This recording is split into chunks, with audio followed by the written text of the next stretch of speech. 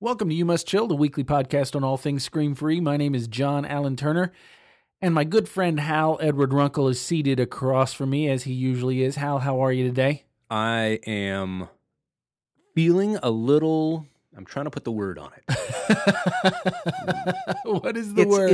It's like empty, okay. but I don't want it to have the ominous tone of empty. Oh, you're not feeling like emotionally No.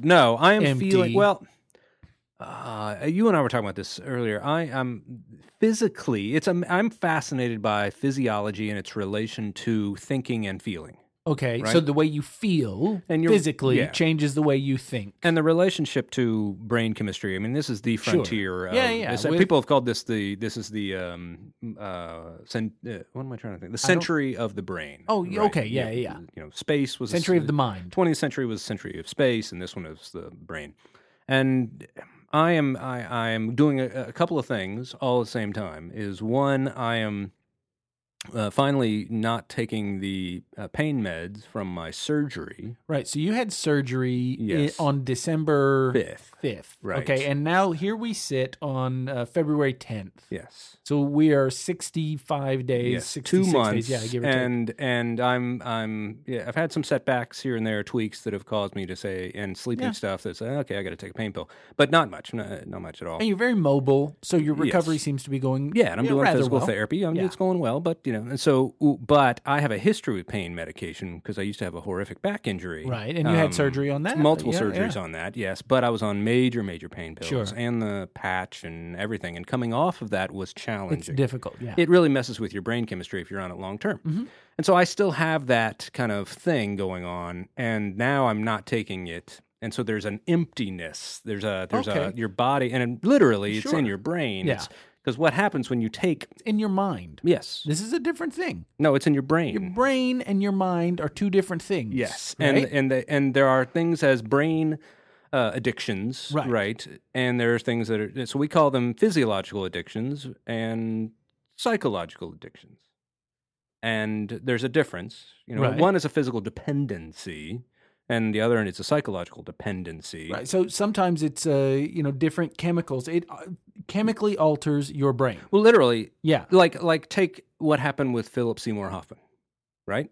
Is he'd been off drugs for 23 years. So Philip Seymour Hoffman, Academy Award-winning actor. Yes. It's in the news right now because he was found in his apartment last week with a heroin needle, right. And like 70 heroin bags around him, and he had totally binged. And the amazing thing about heroin, it's the same medicine, it's the same opioids that fill up that are pain medicines. Yeah. OxyContin and hydrocodone, which I've been taking, right? And fentanyl, which is really, really severe stuff, which... And he had, earlier in his career, coming right out of college. Gotten into it, yes. And so he had checked into the rehab program and had 20 years clean and sober. But here's where psychology and physiology meet, is he's been apparently going through troubles with his mate. Right, they have kids together, and he's recently moved out, had an apartment on his own in the village. Which is, among the most stressful things human beings can go through. Right. We have said in here, on this podcast, we have said that divorce is like a death in the family. It's a death in the family with a ghost. Yeah, who is difficult because hanging they're always around there all that the time. you still have to interact with. You have to continue co-parenting. You have to see them. Yeah, exactly. It's unbelievably difficult. And so he obviously fell back into it. What it does to us and our chemistry is, I was actually talking to my son about this because he was asking about him because he had seen him in the latest Hunger Games. Right. Because he was filming the third installment. The fourth. They had finished the third. Okay, all right. And so my daughter was telling me they only had like 7 days of filming left in the fourth. And so we were asking me, what are they going to do? Yeah. Right? Are they going to, CGI him in there for the final? I mean, are they going to just They've film? They've got some kind of plan, but I don't know what it is. Whew. And so it led to a conversation about drugs. Yeah. And actually just physiologically how it works in your brain. And just saying, look, when you take that, it's like taking artificial dopamine, which is a natural, good-feeling chemical in your brain that makes you feel good. Yeah. Okay. Creates euphoric feelings. Yes. So it's the chocolate or runner's high. all that right. stuff. Okay. And so what happens is if you get a sudden influx of that chemical, dopamine. yes, which heroin creates, right? Then you attach it to. It's got to have it's got to have receptors, right? And so these receptors are like little baby birds. You know, the little baby birds with their mouth open, they're trying to get fed by their mom. Well, that's what these receptors are like. And so they're like gobbling, gobbling, gobbling. Or it's like hungry hippo. Remember Hungry Hippo? And you want more, you want more. And so what happens is when you release a ton of dopamine into your system, your body creates more receptors. So while you had a couple of baby birds, they got fed, they got satiated, but then the body said, well, now, and so you do one thing of heroin, and suddenly now your body has 3,000 of baby birds. And so when it goes away, they're hungry. Now, interestingly enough, they've done some research, particularly with adolescents, where they talk about how when your kids get on Instagram or Facebook or something like that, and they get a like, they get a thumbs up, they get a comment, they get a share, it is a dopamine they get a retweet. Hit. It's a dopamine hit, and that's why they're constantly checking their phone because they want more. That's why when you're sitting at the red light, you feel yourself wanting to reach for your phone. You want some affirmation. You want I exist. Validate me. Someone and then you look at it and there's nothing. There's no notifications when on you the front of your. Post something, I'll tell you this. This is honest truth. Because I'm on social media and yes, I'm you out do there, it more than I do. Yeah. And if I post something and I get nothing, I know. Hello, is this thing on? What's going on? Right. I get it's embarrassing. Yes, and how terrible is that? I've rewired my brain. Exactly, that's what you've done, and you've created more little baby bird receptors, and they need more. So it's it's one thing for us to say heroin addiction is bad. Yeah, we will not get any arguments from that whatsoever. Right. It is actually, and it's now on the rise. Yes, yeah. It's through the roof. There's a little bit of a history there, right? Right, because kids had switched. Yeah, they switched away from heroin and to prescription pain medicine. Yes, they went to that because the makers of OxyContin, for the longest time, didn't make the drug in such a way that if you crushed it up, it was made in such a way that if you crushed it up, then you could snort it. It's just like heroin. Yes. Right. Same drug. The way it would get into your system much more quickly, much more intensity. Yes. Yeah. As finally, it was like the mid to late 90s when they realized, people are using this like heroin. So now should stop. It is only on a controlled release. You cannot snort it and get any higher than any. So it won't get that instant. Right. So what has happened also, though, this is because of it's increased so much, then the price has increased so much for these drugs, the street value for, OxyContin. Which also affects the people who use it legitimately. True. Yes, it does. With physicians' approval. Kids have gone back to heroin because it's cheaper and faster. Yeah. And now it's soaring, unfortunately. Now, when you buy it at a drugstore or something like that, they'll sell it to you, but it's like, a month's supply. Yeah, it's very controlled. So it's very controlled, and that makes it very expensive because you're buying 30 days worth of this stuff. You could go to your dealer and you could buy tonight's worth of heroin. Right. So it's not a huge investment for them. Exactly. And because it's so prevalent, in fact, I just saw that Australian government just seized $630 million worth of heroin. Goodness gracious. They seized it over the weekend. Now and destroyed it. So what I'm feeling right now is sort of that because I'm not taking those, but also I decided at the same time, probably stupidly, to return to the most successful diet program I've ever had. And is it like a paleo thing? Is that what you're doing? It's slow carb. It's the Tim Ferriss 4-day work week guy. 4-day. Like 4-hour work week. 15-hour a day. 4-hour body, and it worked me very, very well. But it leaves the first 2 days, and there's a reason why people kind of shy away from stuff like South Beach or whatever. Yeah. It's because it just leaves you with that less than satiated feeling. Because carbs, so oftentimes, are the things that provide you that full feeling. Oh, my belly is full. Even though it also makes your belly look full. Which, if you have not read the book Wheat Belly, it is fascinating, revealing, terrifying. Now, you're doing this because you got tired of looking at yourself? Because you and I are filming something here in a couple of weeks? We are filming a big big long video series, and also I've been I had surgery right before the holidays. Oh, which is it? So you're doing a lot of sitting and a lot of eating, a lot of sitting and a lot of eating. Carbs, and I can't exercise. Right. So okay, bad combination and taking pain pills, so I don't care. So it really is a bad combination, and so.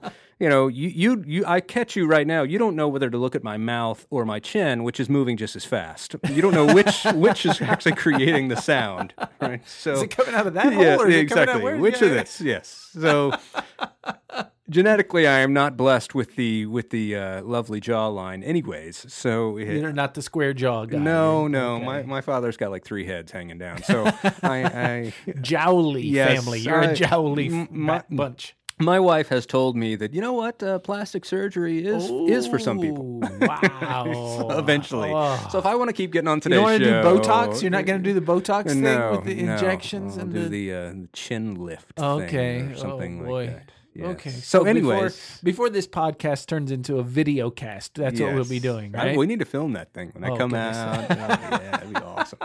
Now, I started to say this a second ago. When we talk about... people who are addicted to heroin. Yeah.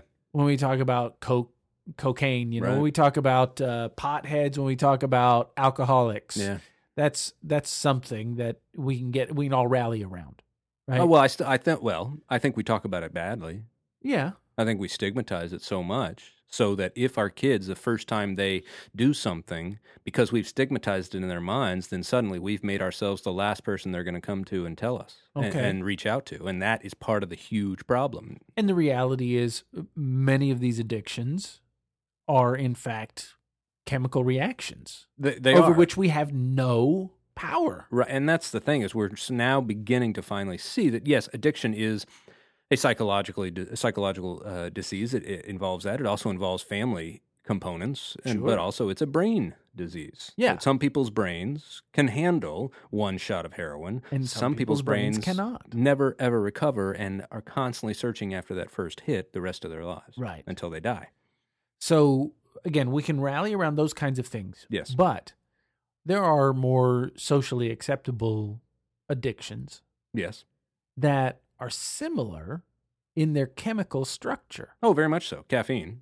Well, all addictions, if you can qualify as an addiction, are similar in the basic components. Right. That because you have introduced something into your system now needs more of that something because of the baby birds, right? The receptors.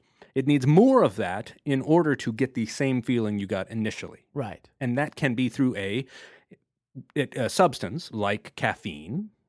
Or it could be through a behavior. Like gambling. Yes.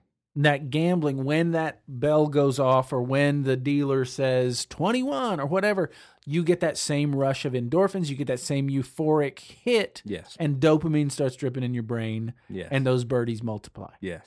Now, gambling has been shown to be perhaps the most difficult addiction to recover from. Gambling, tobacco, heroin. That's what I heard. Yeah. Gambling... And in fact, actually, carbohydrates may be the most there you go. Addictive thing. But gambling, the reason why gambling is the most difficult to recover from is because it is what's called an intermittent reward system. Right. So every time I take heroin, I'm going to get something. Yeah, I'll get a little buzz, a rush, or something, right? But gambling, it may be once every 30 times. And the real struggle with the law of intermittent return is... you don't know which time it is. Exactly. It could be this time. Nope, it wasn't that time. It could be this time. Hit the nope, button it again. wasn't that time. Hit the button. Hit the button. And about the time you are ready to give up, that's when it hits. Yep. That's always the way it works. I dated a girl in high school who was that way. She just kept me stringing along. And then I would throw up my hands and say, that's it, I'm done. And that's when she would call. Yeah. Yes. And so we have these socially acceptable addictions. And even, I think Facebook. Oh, my gosh.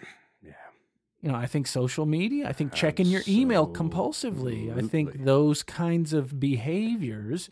It's messing with our brain chemistry. It messes with your brain chemistry. Absolutely. For some people out there, it's shopping. For sure. We even joke about it. I need a little retail therapy. Yeah, right? Absolutely. And again, there's levels of social acceptance. The biggest one is food. Yeah, I think that's a big one right there. Well, I mean, look, I did just hear that we're no longer the fattest country. We're second. Did you see that? Who passed us? I don't know. I don't remember. Gosh, I hesitate to venture a guess, but yeah. I won't guess. But we're second, but we're still fat. And it is socially acceptable. It's socially encouraged, right? Now, thankfully, to overeat, to indulge, and here we sit, on the cusp. Here, a few days out of Valentine's Day. True, another sugar holiday. A sugar holiday, but also for a lot of people out there whose love life may or may not be what they want it to be. It's an opportunity to. I'm just going to eat myself into a food coma. That sounds fun. Yeah. See, I'm getting tired now because I don't have you need more caffeine. That's what you need. Yeah, since I'm not getting the carbs, I need the caffeine, man. That's right. But we have these, the day after Valentine's Day, all that candy's going to go on sale. Absolutely. And it's when I buy it. Is that when you buy yours? Yeah, my wife and I don't celebrate Valentine's Day. Valentine's Day is one of those. Can we just be honest? It's a made-up holiday. Oh, of course it is. I posted something on, I have an author Facebook page for all my, because I write a lot of Christian books and stuff like that. And so I have a bunch of theology nerds who follow me. And so I have a picture on my Facebook page today of St. Valentine. And it says, I was beaten with clubs, I was beheaded, and then I was tossed into an unknown grave. My followers dug me up, and now you celebrate my martyrdom by giving each other chocolate. Yes. And you've made me to look like a floating baby with an arrow. Yeah, which St. Valentine did not look like. No, but funny. we have Valentine's Day. I think there are several of those. They're just kind of Hallmark holidays, of course. Propagated by the greeting card industry or something like that. And Valentine's Day, there's so much intense. Is that Friday? It's Friday. Yeah, it is. Seriously, my wife and I. I'll be flying to Las Vegas. I'll be doing a marriage retreat. Oh, to nurture your gambling addiction. That'll be great. Let me know how that goes. It'll go intermittently is how it will go. I can guarantee you right now. I actually, do you gamble at all? Not anymore. Okay. Oh, okay. Well, you know that story. Yeah, I do. Yeah. I give myself a certain amount of money just to go and play, sit at the I totally tables, get that. and I never go by myself.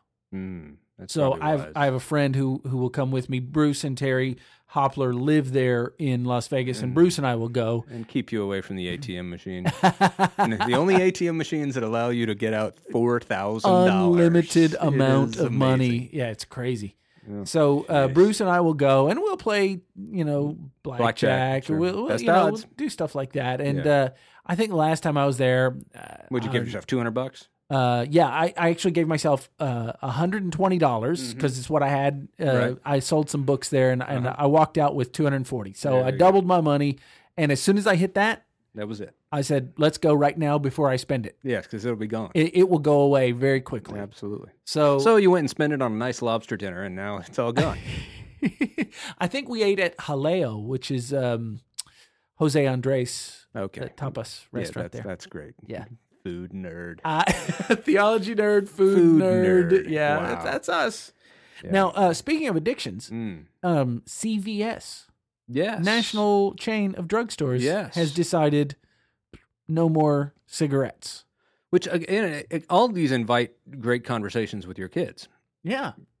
So many of us are scared to introduce these things to our kids because we have believed the lie that innocence is the mother of all virtues, right? So we want to keep our kids innocent and unaware, and so we want to protect them. I think we have a weird definition of innocent, though. Yeah, we think it's unexposed. Innocent means not free from guilt. Innocence means free from exposure. Yeah. Yeah. So they don't even know that stuff is out there. Right. We want to keep it from them as long as possible, I guess, with the idea that we're thinking as long as we keep that news from them, then they won't be troubled by it. Yeah. I guess. And so we're waiting for their brains to develop a little more, I guess. I don't know. And I'm really trying to dig into this because you and I do not believe in this at all. No, not at all. And, for hundreds and hundreds of years, it was not normal. Oh, sure. When death, for instance. Death was a normal thing, and it happened. It didn't happen in a place out there somewhere. It happened in your house. Yeah, you had the body on the living room table. The body We've was talked there. about that before. Yeah. But also, when you grow up on a farm, you see how the cows make other cows. Sure. You see it. You're exposed to that at an early age. My next door neighbor has her backyard backs up to the side of our house, and it's this huge. And you've been there, right? And she raises dogs, champion. Golden retrievers. And of course, they're humping each other all the time. All the time. And so, what are you going to do? And so that's how they make more golden retrievers. And so it's always been an interesting thing when our kids bring friends over and they're like, what are they doing? And then my kids will explain, they're humping. That's what that's called. The technical term is humping. That's what they do. But you grow up and you see stuff like that. You see death. Yeah. You see sex, you see violence. Because again, if you just go out there into the wild kingdom, they're not gentle. No, they're not gentle about the way they mate. They're not gentle about the way they eat. I remember being very, very young, probably 6 or 7, and watching my dog, Brownie, chase down a rabbit. And catch it? And yes. Oh, that's awesome. And eat it right there, like bones and all. Awesome. Yeah. And so you talk about the end of the innocence right there. Exactly.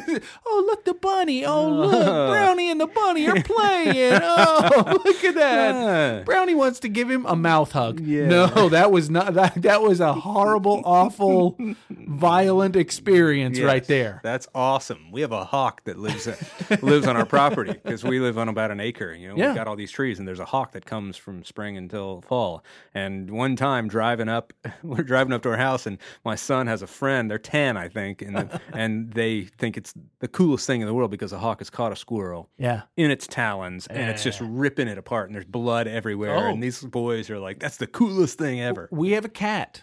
Yeah. And Pecan is the neighborhood serial killer. Your cat is named Pecan? Yes. I did not name the cat. You know why? Actually, can I see your man card? Do you want to know why the cat is named Pecan? I got to clip the corner off your man card at least. Here's the reason why.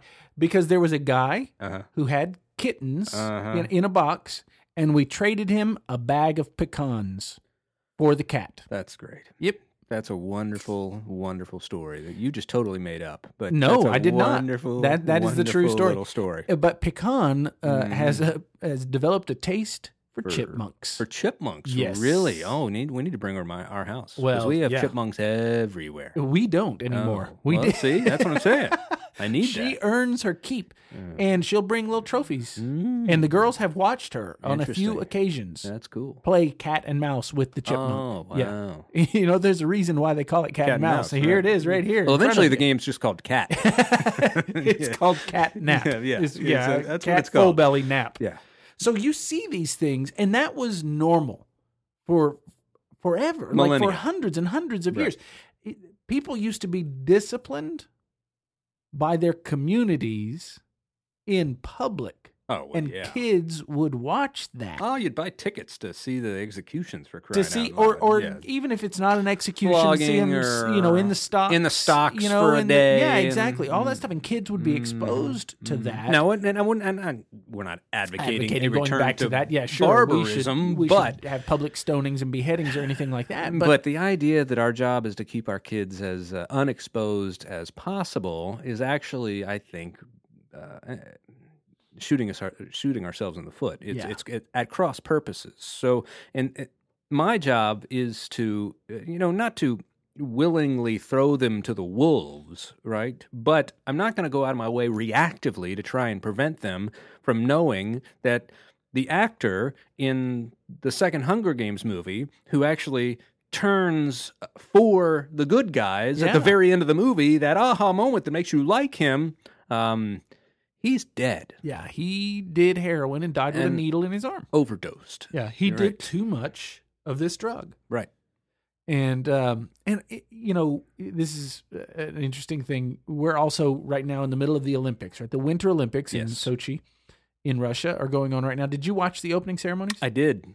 What did you think? Just general impressions? Overall, it was fantastic. That whole moving those huge sets horses across and the set thing, pieces floating and all that. The little girl floating high in the air. I thought that was fantastic. Beautiful. But one of the things that's interesting is a completely sanitized version of Russian history. Oh, very much so. Right. So the Cold War was just a sock hop. Yeah. Right. Just a bunch of kids in poodle skirts listening to Russian Elvis music or whatever. 3-minute movie they made about Russian history, right? Was a little... No conquering of the Mongols. No bloody revolution in 1917 either. You know, I mean, it was very, very sanitized. Sure. And, of course, the U.S., if they were to do that same thing, going to do the same thing. Right. Well, we don't... They're going to show them exchanging a turkey and corn with the Indians, not smallpox and axe. Here's the difference, I think, in a closed society. Which I think Russia like communist, certainly was. Soviet Union was, and Russia is a large degree. Yes, they can't even talk about those things. Right. They say that Vladimir Putin actually he edits the textbooks. Yes, that they use in public schools. I right. Heard that. So and that he edited the performance or whatever. Exactly. So you can't even talk about those things that happened there. Now, obviously, when we hosted the Olympics, we didn't do anything about the Trail of Tears or the 400 years of slavery or anything like that. Yeah. But it is February, and February in the United States is Black History Month. Yes. And we can't do any real discussion of history and protect our kids from the harsh realities of the world. Oh, absolutely. We can't talk to them about World War II. We can't talk to them about the Civil Rights Movement. Right. We can't talk to them about Rosa Parks and Martin Luther King Jr., and we can't talk about the Civil War without, just being honest. Yeah, my wife, my daughter is taking AP US History this year with Mike Glenn. Yeah, the stinger, your old teacher. I had Mike Glenn once upon a time. Amazing. Yeah, he's still there, and it's still the hardest course. I'm sure at that school. It was difficult. Right. Yeah, she's struggling. But it's now she's a junior, and so she's actually wanting to challenge what has been the story up to that point, and I think that's great. Sure. It's beautiful. It's great. It's what we're supposed to do is structurally, strategically, step by step, introduce more and more into our kids' lives in a way, hopefully, that they can process and manage. But the main part is in a way that still maintains a wonderful relationship with them so that when they struggle or question, they see us as a guide. Yeah. Not as the last person they want to come to, because what they pick up from us is, I can't handle it, I can't handle it, I can't handle it, right? It's a bit like a jet engine. And I had this explained to me once. So if someone out there, one of our 6 listeners, is a specialist in this, you can correct my information. But my understanding of the way jet engines have been aeronautical engineer is going to correct you right now. They have no top speed per se. They will go as fast as you can get fuel to them. But you have to ramp up the amount of fuel you get to them because they flood very easily. Okay. So if you start with a slow flow and gradually increase it, there is, in a sense, no top speed to a jet engine. All right. And our kids, I think, are the same way in terms of processing this kind of information. There's no cap at the top to the way they can process these things. But if you give them too much, too soon, right, it'll short circuit the whole thing. Their minds will flood. So, but this involves an understanding of where they are in that process. True. And I think a lot of parents just would rather it be, well, they're 12, now's when they learn this. Yeah. Well, they're 14, now's when they learn this. Well, what we have to do is allow ourselves missteps. Okay. It's going to happen. And my thing is, I want to err on the side of exposing too much. I remember when Annabelle, my oldest, she was 5, And there was a situation at her elementary school. I think I may have shared this with you at the time, in fact. A little girl in one of the other kindergarten classes had gone into the bathroom and had, I don't know, something had happened in there, and she was asking for help. Okay. And a janitor happened to be walking by and heard her asking for help. All right. So he walks in there and was sort of caught in an awkward situation. All right. Right. So you've got this grown man, janitor. He's in the bathroom alone with a little girl. Okay. Now, she had been crying for help, and so he had nothing but good intentions. Sure. But there was one of those, dear parents, you should know this incident happened, and we had to file a report and all this kind of stuff. And so we decided then we were going to start talking to our girls about, good touch, bad touch. Sure, and, inappropriate. What's inappropriate, what's not, and private parts and why they're called private parts. Right. And I remember my wife having a conversation with another mom, similar age, at the gym.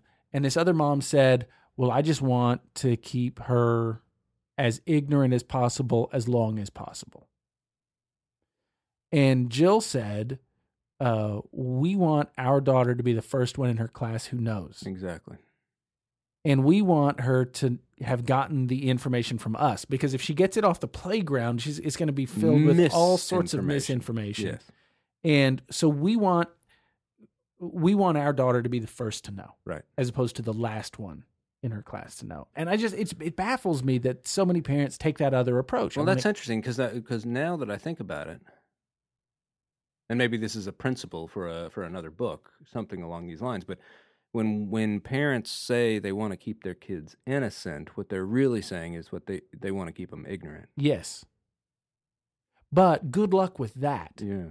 Because they're not going to be ignorant. They're going to get the information somewhere. Do you want it to be from you? Yeah. Or do you want it to be from their friends on the playground? Right. So when I want to have a conversation about Philip Seymour Hoffman with them. And it was great. I got to have this fascinating conversation and tell them from my field of expertise, right, as a therapist, about addiction, about that process and what it does to families and how everybody contributes, unfortunately, within the system and how your brain works and how that contributes to the system. It was great. It was a great conversation. And then you just drop it and move on. You hope that sparks and plants seeds for future conversations. Right, right.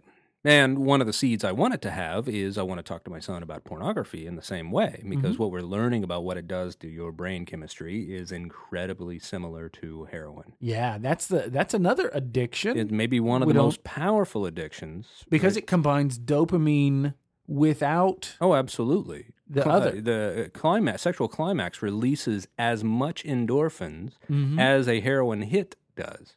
But in a normal sexual act, yes, it is combined with oxytocin, which is sort of a binding drug to the other person that you're with. Right. Right, which creates closeness. Right. So as we mate monogamously, yes, we're hopefully, if we have a sexually active relationship with this mate, yes, then we have this combined euphoric dopamine hit with this nurturing, binding, oxytocin connection as well. It's the connection hormone. And so sex does bring us closer together. Yes.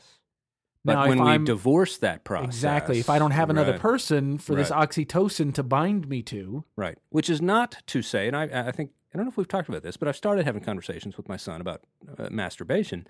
And it's a very delicate thing because I in no way want to shame him in that process at all. Right. Right? Exploring yourself and getting to know your body. It's unbelievable. Knowing how it all works and knowing, what feels good. And absolutely. And being able to figure out what desire means and what to do with that. My job is to help him learn to appropriate that desire, right? To manage it, to learn about it, what it says about you. If you have a desire, there is a legitimate means of scratching that itch. Right. And there are lots of illegitimate means as well. So helping your kids understand these sexual feelings. And but also every kid, I mean, it's unbelievable the percentage of kids by the age of like 15 have been exposed to pornography. Right. And some, especially now when they have a window to the pornographic world in their pockets. Yeah. Right. And constantly available. Yeah. I used to do a seminar back when Hearts and Minds came out. And one of the pieces of the seminar, and I got this from a lot of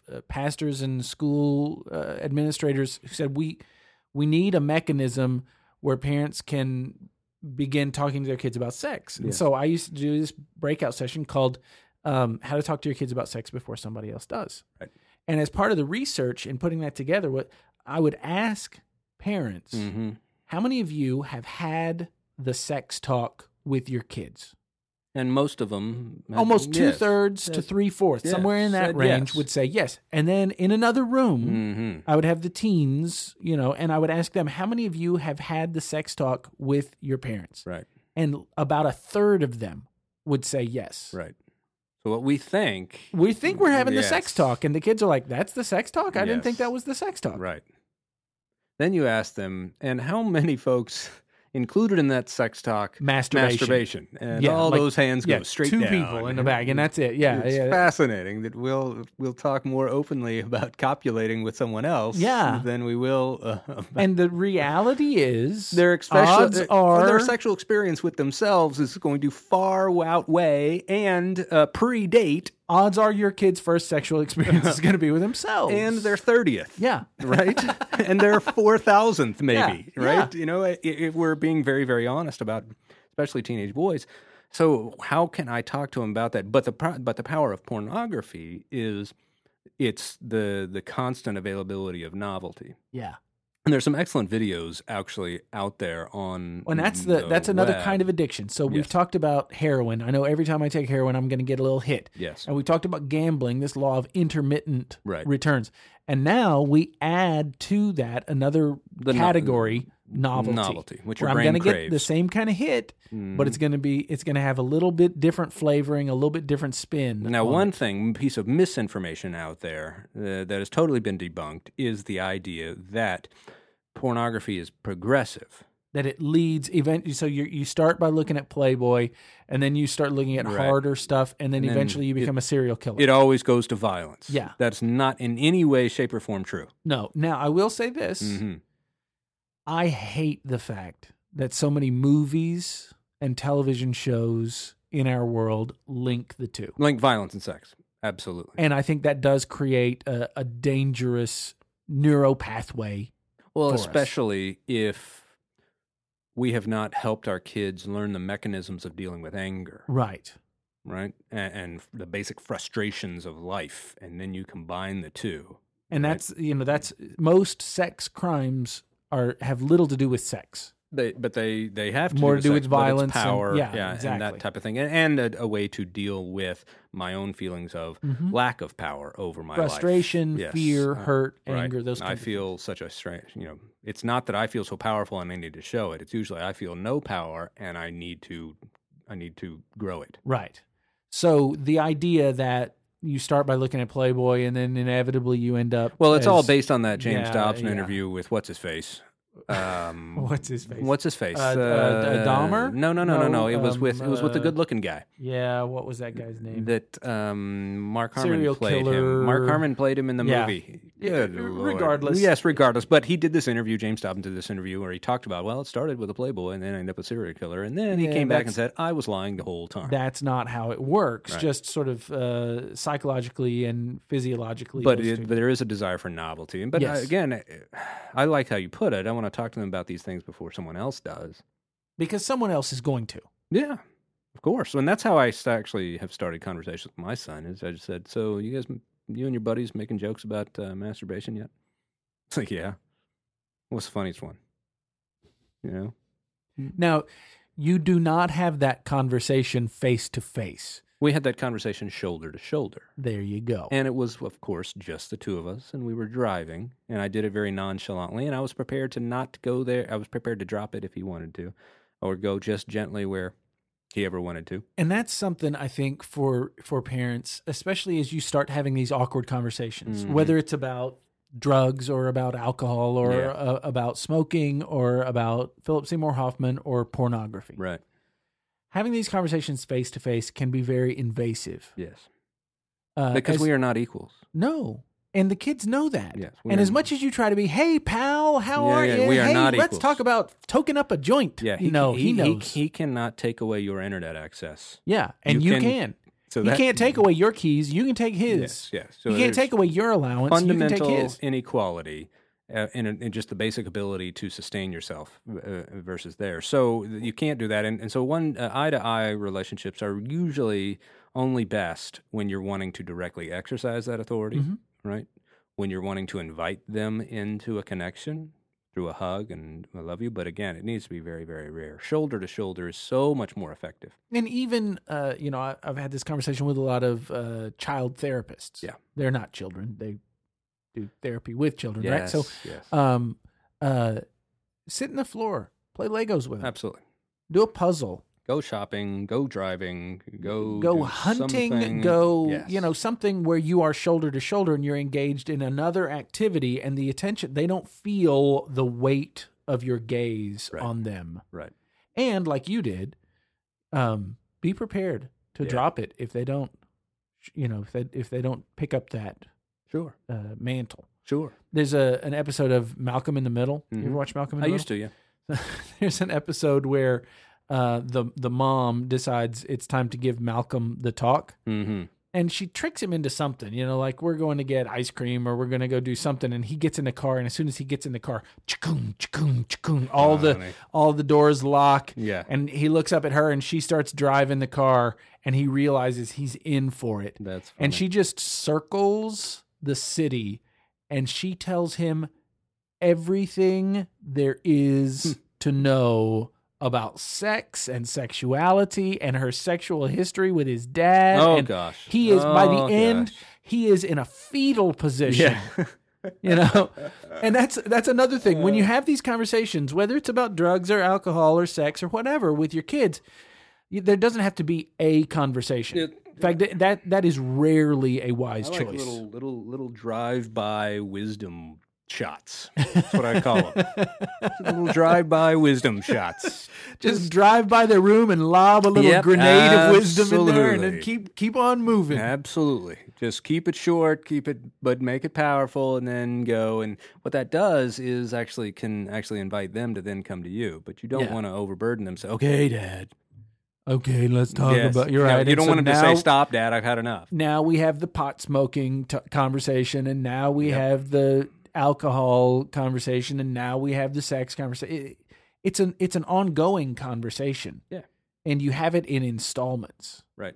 And it'll be happening for years, hopefully. Hopefully, right? Now, there may be times where, we may need to have a more explicit conversation right now, you know? And so this may be a little bit more in depth. And this, when I was talking about Hoffman with my kids, I was a little more in depth about right. Now I never really turned it to them. I never really did the okay. So now when you get older, here's the prestige, right? The prestige moment on you is don't do drugs. No, I don't do that. I think the lesson is powerful enough. He's dead. He is dead. Let that sink in. Yeah. Yeah. I don't need to punctuate that. Okay. So now we have to go have these awkward conversations with our kids. Well, actually, what you and I need to go do is prepare for Snowpocalypse 2. That's here true. in Atlanta. Yeah. Because, now, what are you going to be doing? Because it's supposed to start snowing here. Now, the last time we recorded this. Yes, it was snowing. Yeah, it was snowing, and we were making fun of how ridiculous everyone was being. We had no idea how bad it was going. Not the snow, gracious. The traffic. The traffic and the panic and the gridlock. Unfreaking believable. So here we sit 2 weeks later, almost to the day. And it's coming. And it's coming again. In fact, I was supposed to fly out to Kansas City to be with the good folks at Fort Riley. I was supposed to fly out tomorrow. But there won't be many flights. There will not be many flights. So I am going to go to the airport tonight and fly out tonight. We're getting a sheet of ice that's going to cover us. So what are you going to do? Right now I'm going home to cut limbs that hang over our power lines. Yeah? You got a bunch of stuff on your DVR you're going to watch? Yeah. I got plenty of writing to do, actually. Oh, you're going to... So you're not going to watch I'll watch some. We'll watch the Olympics. What was on last night? The Beatles thing. The 50th anniversary of the Beatles. I'm you're not going to watch that? You're a huge Beatles guy, I'm absolutely going to watch the Beatles thing. I've been listening to them all day. I can't believe it's 50 years ago. But yes, I'll be watching. I taped that last night. Okay. Did you ever see the one on CNN? Yeah. That was fantastic. Yeah, the 60s thing. Yeah, that was very, very cool as well. Okay, so everyone go to the grocery store and get ingredients for French toast, and all you Atlantans, and the rest of you up north, get prepared to have another round of jokes at our expense. Yes, we're gonna head home. French toast. Thanks for listening, as always. That's not low carb. Thanks for playing. Sorry about that, man. I didn't mean to. Yeah, now I'm jonesing. Jonesing for French toast. Thanks for listening to You Must Chill. Two guys learning how to calm down so we can grow up and get hopefully closer. Get closer to the people who matter most. We'll talk to you more next week.